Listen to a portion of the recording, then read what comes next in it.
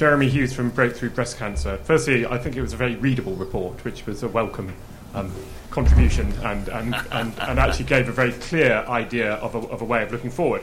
I suppose the one concern I have, and others have expressed, is the relationship between the regional plans and a national perspective and the sort of the N in the NHS.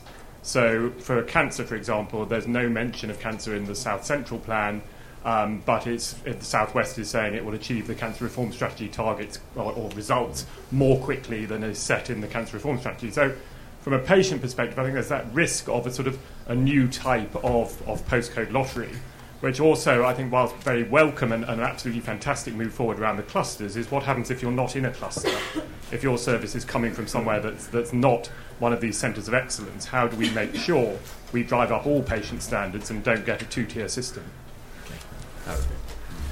Firstly, talking about national standards, I think you're absolutely right. One of the unique features of the NHS, and the thing that the NHS could do, in contrast to other health services across the globe, is being a national health service.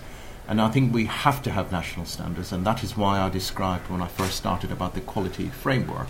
At a national level, we need to decide what the national standards are or what the minimum national standards are. After which, you really have to allow people at a local level and give them adequate freedoms, as we've done recently, to really not just achieve the national standards, but also get on and be more creative in what they do.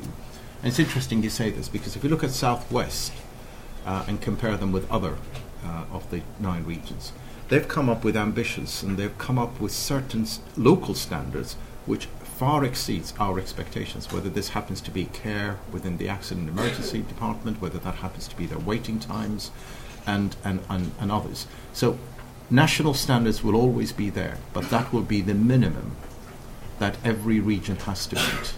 After which time, you really need to open up that Pandora box and say, you actually do have the freedom.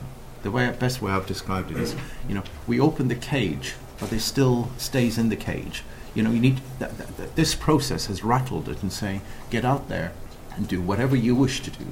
And that's why when you read the 10 regional reports, you will see differences.